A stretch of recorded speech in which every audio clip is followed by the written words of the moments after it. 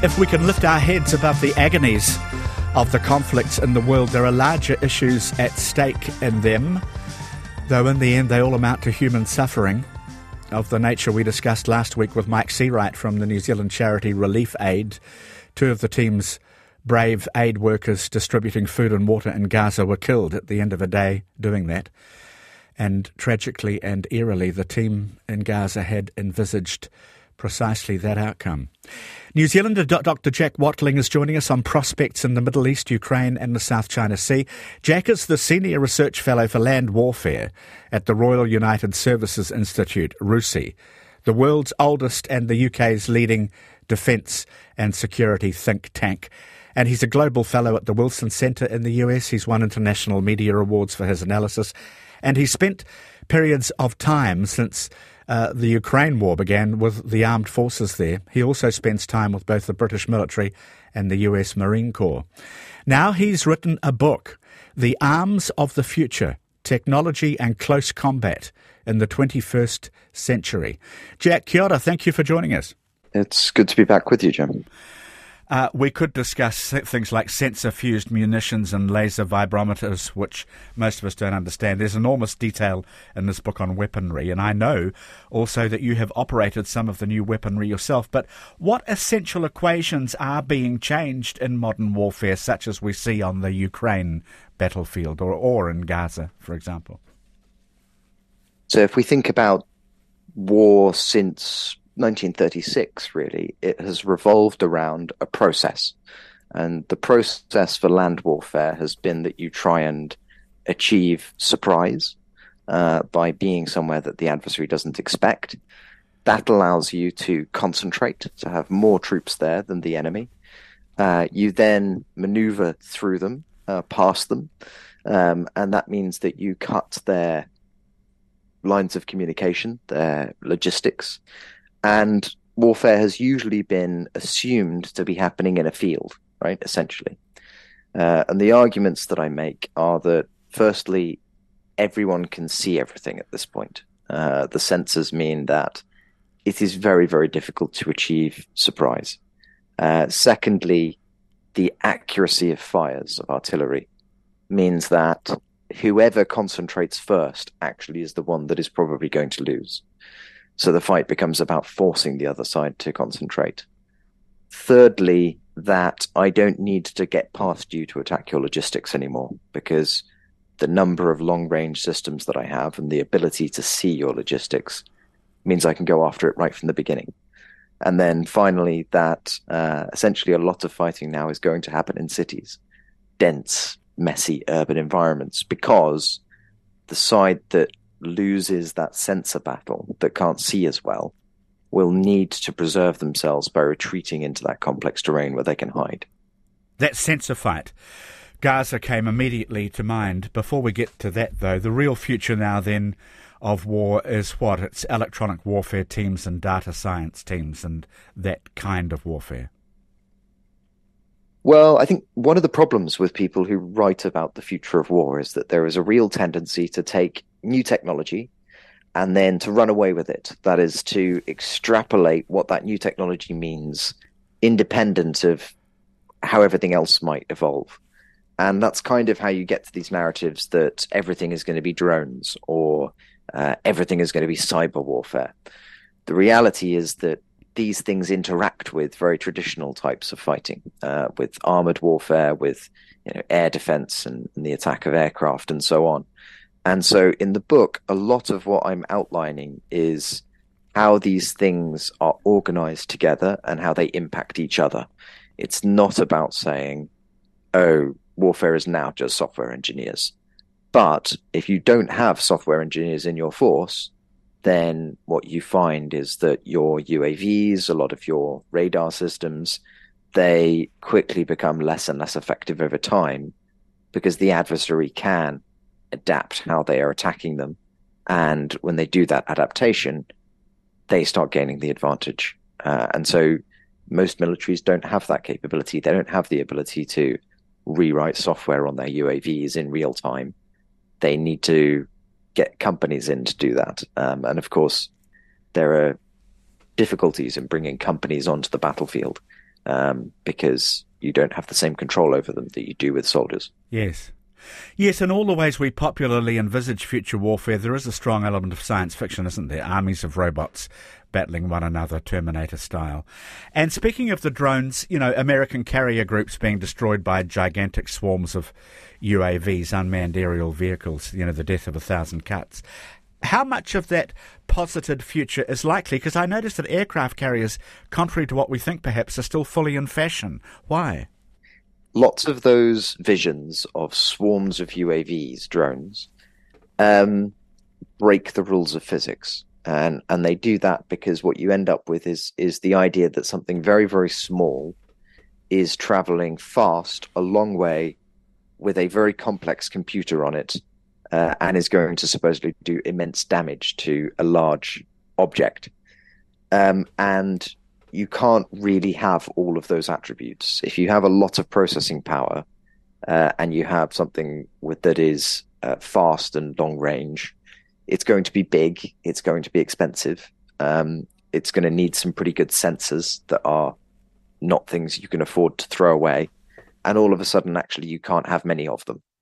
Alternatively, if you want something that is cheap and you can throw it away, and either it's going to behave in a very simple way, like a Shahed 136 in Ukraine, which is long-ranged, has big explosive payload, but it just goes to one place. You can't target a ship with that because the ship's moving. Or you could have something that is quite clever, but because it needs a big computer, it drains its battery very quickly, and it's going to be quite short-ranged. And then you can maybe have lots of them, but they're not going after a ship. And what ships are able to do is remain at sea, cover very significant distances, and generate aircraft that can drop very, very significantly heavy volumes of firepower, really large explosives, onto objects at reach, and carry complex sensors and so on. And so everyone's still trying to build aircraft carriers because it means that they can reach out and deliver that kind of effect a long way away. Which is pretty difficult to do with drones. So the problem with a lot of science fiction is that you can use the fiction element to avoid having to make any trade-off decisions, right? To deal with any of the limitations that physics imposes on how these systems work. Doesn't mean those systems aren't useful, doesn't mean they won't be on the future battlefield and we won't see drones on aircraft carriers.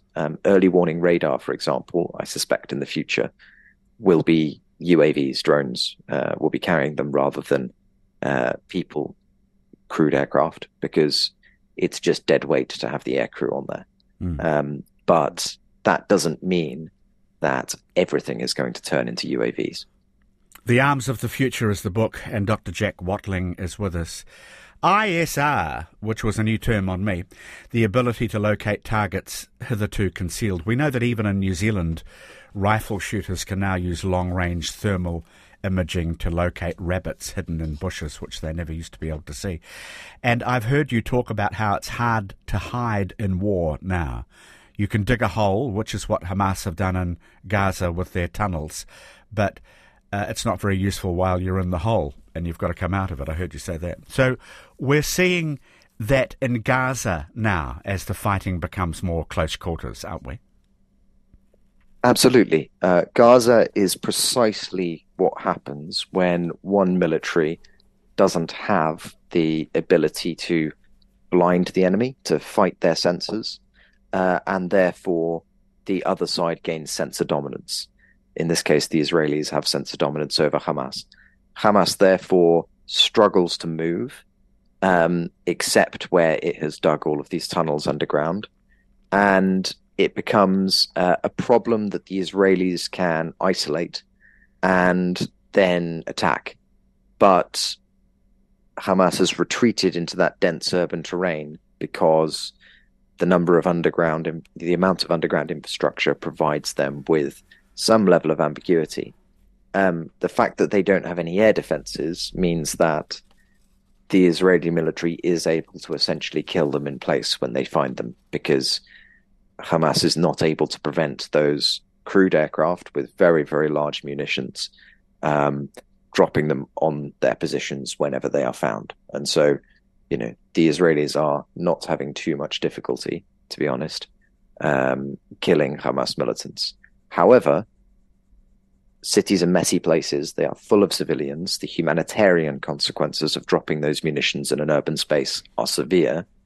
And so Hamas is trying to use the civilian impact of where they are drawing the Israelis in to fight to protect themselves by damaging Israel's reputation with the international community.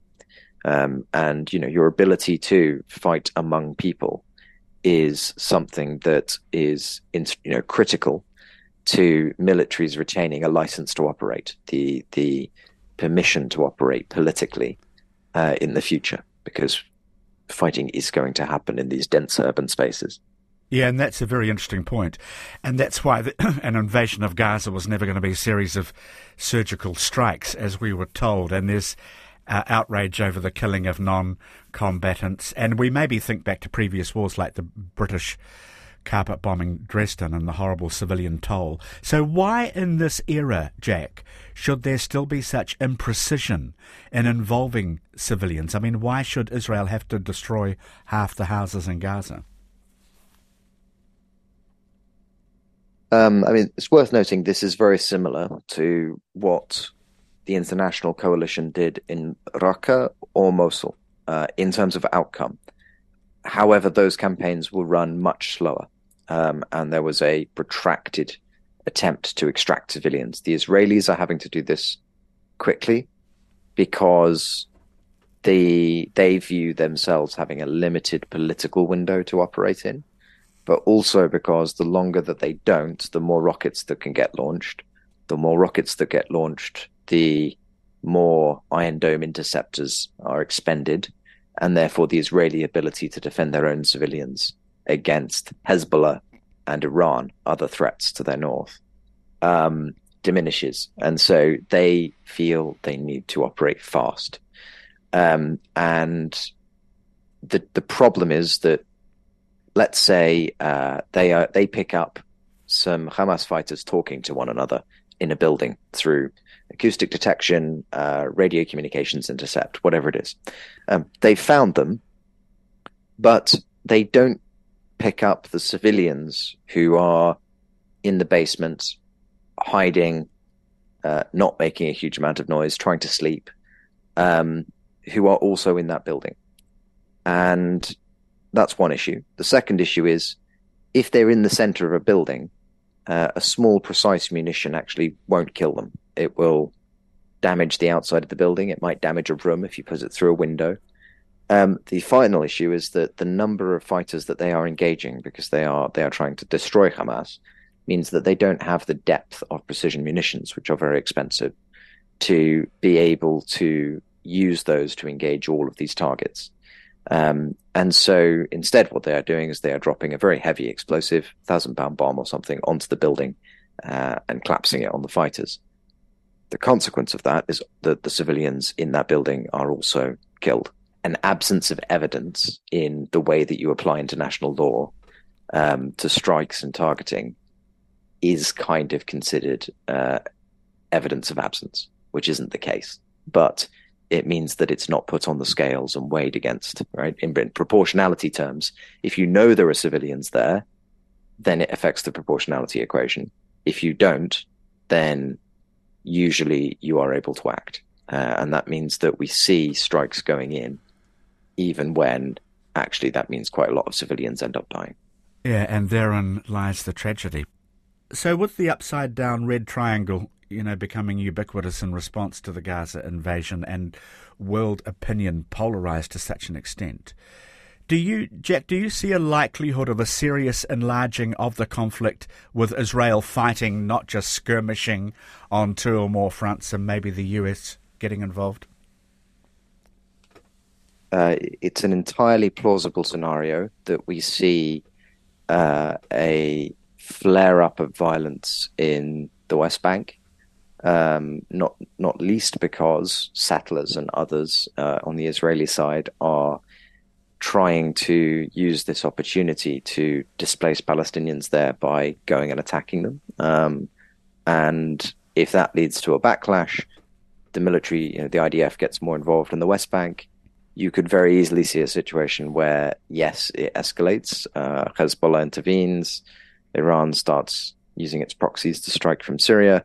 We're already seeing the Houthis in Yemen launch missiles at Israel, which are obviously traversing Saudi Arabia. And so this is a very serious situation. It's important that those actors are deterred from expanding the conflict, because if Hezbollah does that, Beirut, which is one of the jewels of the Middle East, it's a massive city, and the home of a huge number of people, will start looking very similar to Gaza does now, right? And the human tragedy that would unfold is one that needs to be averted. So there is a lot of effort being put into trying to contain and manage the escalation that could come from this conflict. So Israel has the capability to strike Beirut in a similar way, even though it's going through, munitions at a rate of knots, and you would assume that they've used, most of their arsenal by now, surely. So that's wrong. Israel does have that military capability still, that extra capability. Israel has been holding back most of the kinds of munitions it would want to use in Lebanon. It would need to conduct a deliberate destruction of enemy air defense campaign before it could operate against Beirut. So the campaign would look very different. It would be much higher risk. But no, the Israelis are in a position to be able to strike Lebanon very extensively if Hezbollah escalates the conflict. Just changing the geography, you say in the book that tensions between China and the US have become acute, despite the visit of Xi Jinping to America. We've seen underwater sabotage in the Ukraine war, the sabotage of the Nord Stream pipeline. How difficult is it now, because you consider this, don't you, to sever underwater cables between continents? And what happens if China does invade Taiwan and it destroys the semiconductor factories there? These are issues you raise. And a version of World War III could still be fought, you would think, with catastrophic consequences without any bombs going off, Jack. Absolutely. For people's understanding, the global economy is currently based on computers. High-end chips for computers are essentially manufactured in two places when we're talking about really high-end capabilities: Taiwan and South Korea.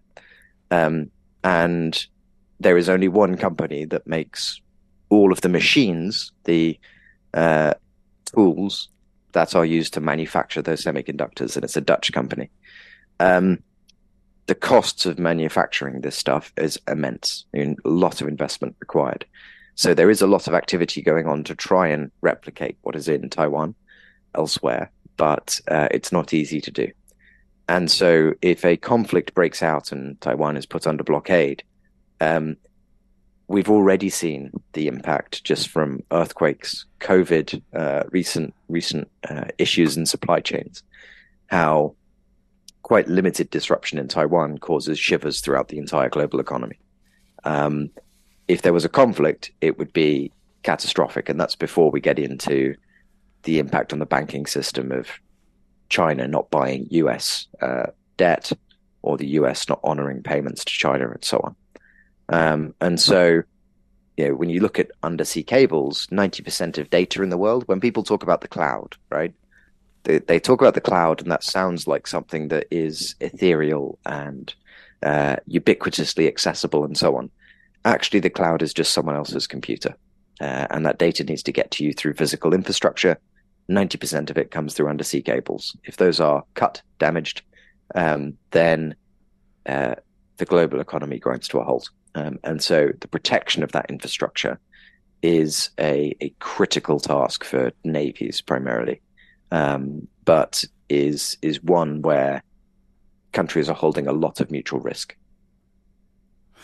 The arms of the future, Jack Watling, is with us. The US has begun to deploy its Replicator and Hellscape drone systems in our neck of the woods. How will they change the military landscape for us, Jack, as we try and maintain interoperability, I think they call it, with Australia? Because will New Zealand be inexorably drawn into this future? New Zealand has some decisions to make about how closely it stays with its allies. Um, it's worth noting that New Zealand is very exposed in its relationship with China to economic coercion. That is not something that the Australians are in a position because China has tried to coerce Australia, but China needs what it gets from Australia in many ways more than Australia needs what it gets from China, raw materials primarily. And so their coercion failed. Whereas what New Zealand sells to China, China could potentially get from elsewhere. And so you have a problem whereby New Zealand is very reluctant to have a combative relationship. At the same time, China is increasingally threatening Taiwan. I was there a couple of weeks ago, and continual harassment of Taiwan's air defense identification zone and territorial waters is ongoing. We're seeing tensions rise between the Philippines and China, with the Chinese ramming and conducting unsafe seamanship to harass Philippine vessels. And the US is anticipating that this may well lead to conflict. And if that does happen, then the sea lanes of communication to New Zealand are going to be disrupted anyway. I think there's an interesting question, which is to what extent are New Zealand's allies prepared to offer New Zealand economic opportunities that allow it to circumvent that risk? And to what extent is New Zealand willing to look for those opportunities, noting that it might well upset China if it does so? Well, those economic opportunities have been looked for by New Zealand elsewhere for a long time, decades now, and they've only been forthcoming to a limited extent, haven't they? Because it would require preferential access to other people's markets, and protectionism starts to kick in, right? You end up making farmers in other countries rather unhappy. Yeah, sure. Another question is whether you need huge armies anymore. You know, when Napoleon purportedly said victory belongs to the big battalions, and in the book you call this mass. Is it as true as it once was? I mean, does that mean that Taiwan with US weaponry could stave off an invasion from China? The question is how much weaponry, right? At the moment, definitely not. Taiwan would be absolutely dependent upon how many of its own people it could mobilize to hold the Chinese off its beaches. The interesting question, there's two elements to mass. Mass in terms of numbers of people, and then their concentration, right? How many people are actually in one place doing one thing? And what we are increasingly seeing is that if you deploy robots, you often need more people, not fewer, to maintain them. They're complicated. But those people are in a different place. They're further back. And so it's about a reallocation of where people are in the system rather than removing people from the system. But in terms of the fighting edge, we are seeing you need a lot of people, but they are spread much further out. And they are enabled by a wider range of technologies. And so you have a lower density of people forward. That doesn't necessarily mean that the army itself is smaller. We've seen China occupying islands in the China Sea and turning them into bases, and the phrase you quote is crossing the water by feeling the stones. So experience would suggest the repatriation of Taiwan is inevitable or not, do you think? No, nothing's inevitable. The line of thinking that assumed that the seizure of Ukraine by Russia was inevitable because of the disparity between the countries was, somewhat invalidated by the Russians failing to take Kiev, right? Large countries can make fairly catastrophic mistakes when it comes to conflict. But the danger is very real. And Taiwan can't be resupplied in the event of war in the same way that Ukraine could. It has much greater exposure and vulnerability, and China has a much larger arsenal, both industrially and just already made, than Russia did. And so this is a major threat, and the tension between the US and China, which is likely to dominate the security environment over the next 5-6 years, and beyond that, but that's a particularly dangerous period, is one in which countries need to manage this risk. And you manage this risk by deterrence and also diplomacy, but you need to actively be involved in that process. In Ukraine, which is what we usually talk about with you, as winter looms, what's your appraisal of the state of that war, please? It's in a very difficult position for the Ukrainians at the moment because they are going to face some materiel shortages over the next few months, and their offensive operations were not successful over the summer.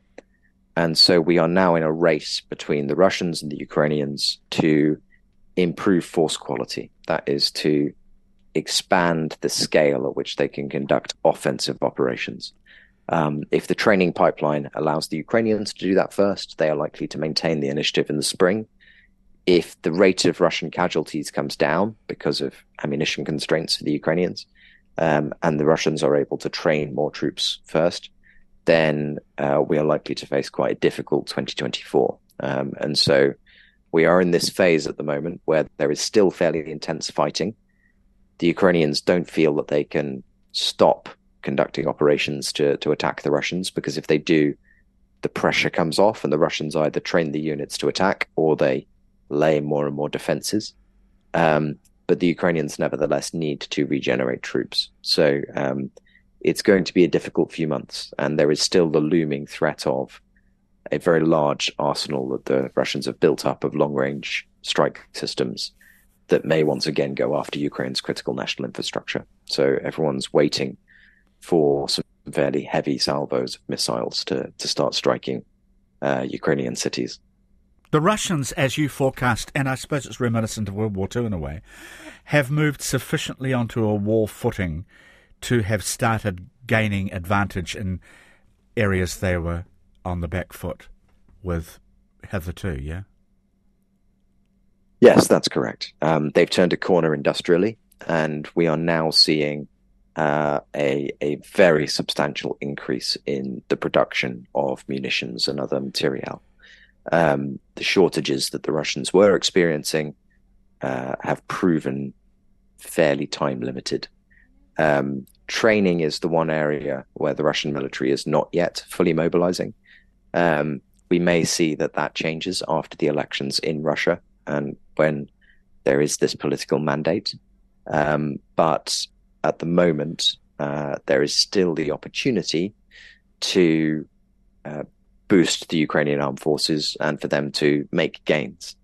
If that opportunity is not capitalized upon, then the disparity in military production between Russia and the West, noting that the West is not on a war footing, will significantly advantage Russia over time. Yeah, that's interesting, because we might assume differently. The Arms of the Future is the book, Technology and Close Combat in the 21st Century, and we've been talking with Dr. Jack Watling. Just a last question, because in your book you quote from a dialogue of Plato. For what most humans call peace, he held to be only a name. In fact, for everyone there always exists by nature an undeclared war among all cities. You must have thought about whether humans will eradicate war, and at the turn of the millennium we wondered if we had. We don't wonder that anymore, Jack? No, I think eradication of war is unlikely, but the form that conflict takes can be more or less severe. And the hope is that nuclear weapons, nuclear deterrence, means that major powers, Russia and the US, China and the US, and so on, don't go to war directly with one another. If that is the case, then there are some fairly significant limits to how large wars can be. And a lot of the time, warfare will be displaced into covert activities, sabotage, proxy conflicts, etc., which, while very unpleasant, are usually geographically limited and also limited by scale. And so I think we can, if deterrence is properly applied and if diplomacy is judiciously conducted, avoid catastrophic conflict as occurred in the earlier 20th century. But the idea that you are going to get rid of it completely, or that you shouldn't prepare for the risk of it, is somewhat naive. Well done on the book, and very good of you to give us your time. As always, thanks so much, Jack. Good to be with you.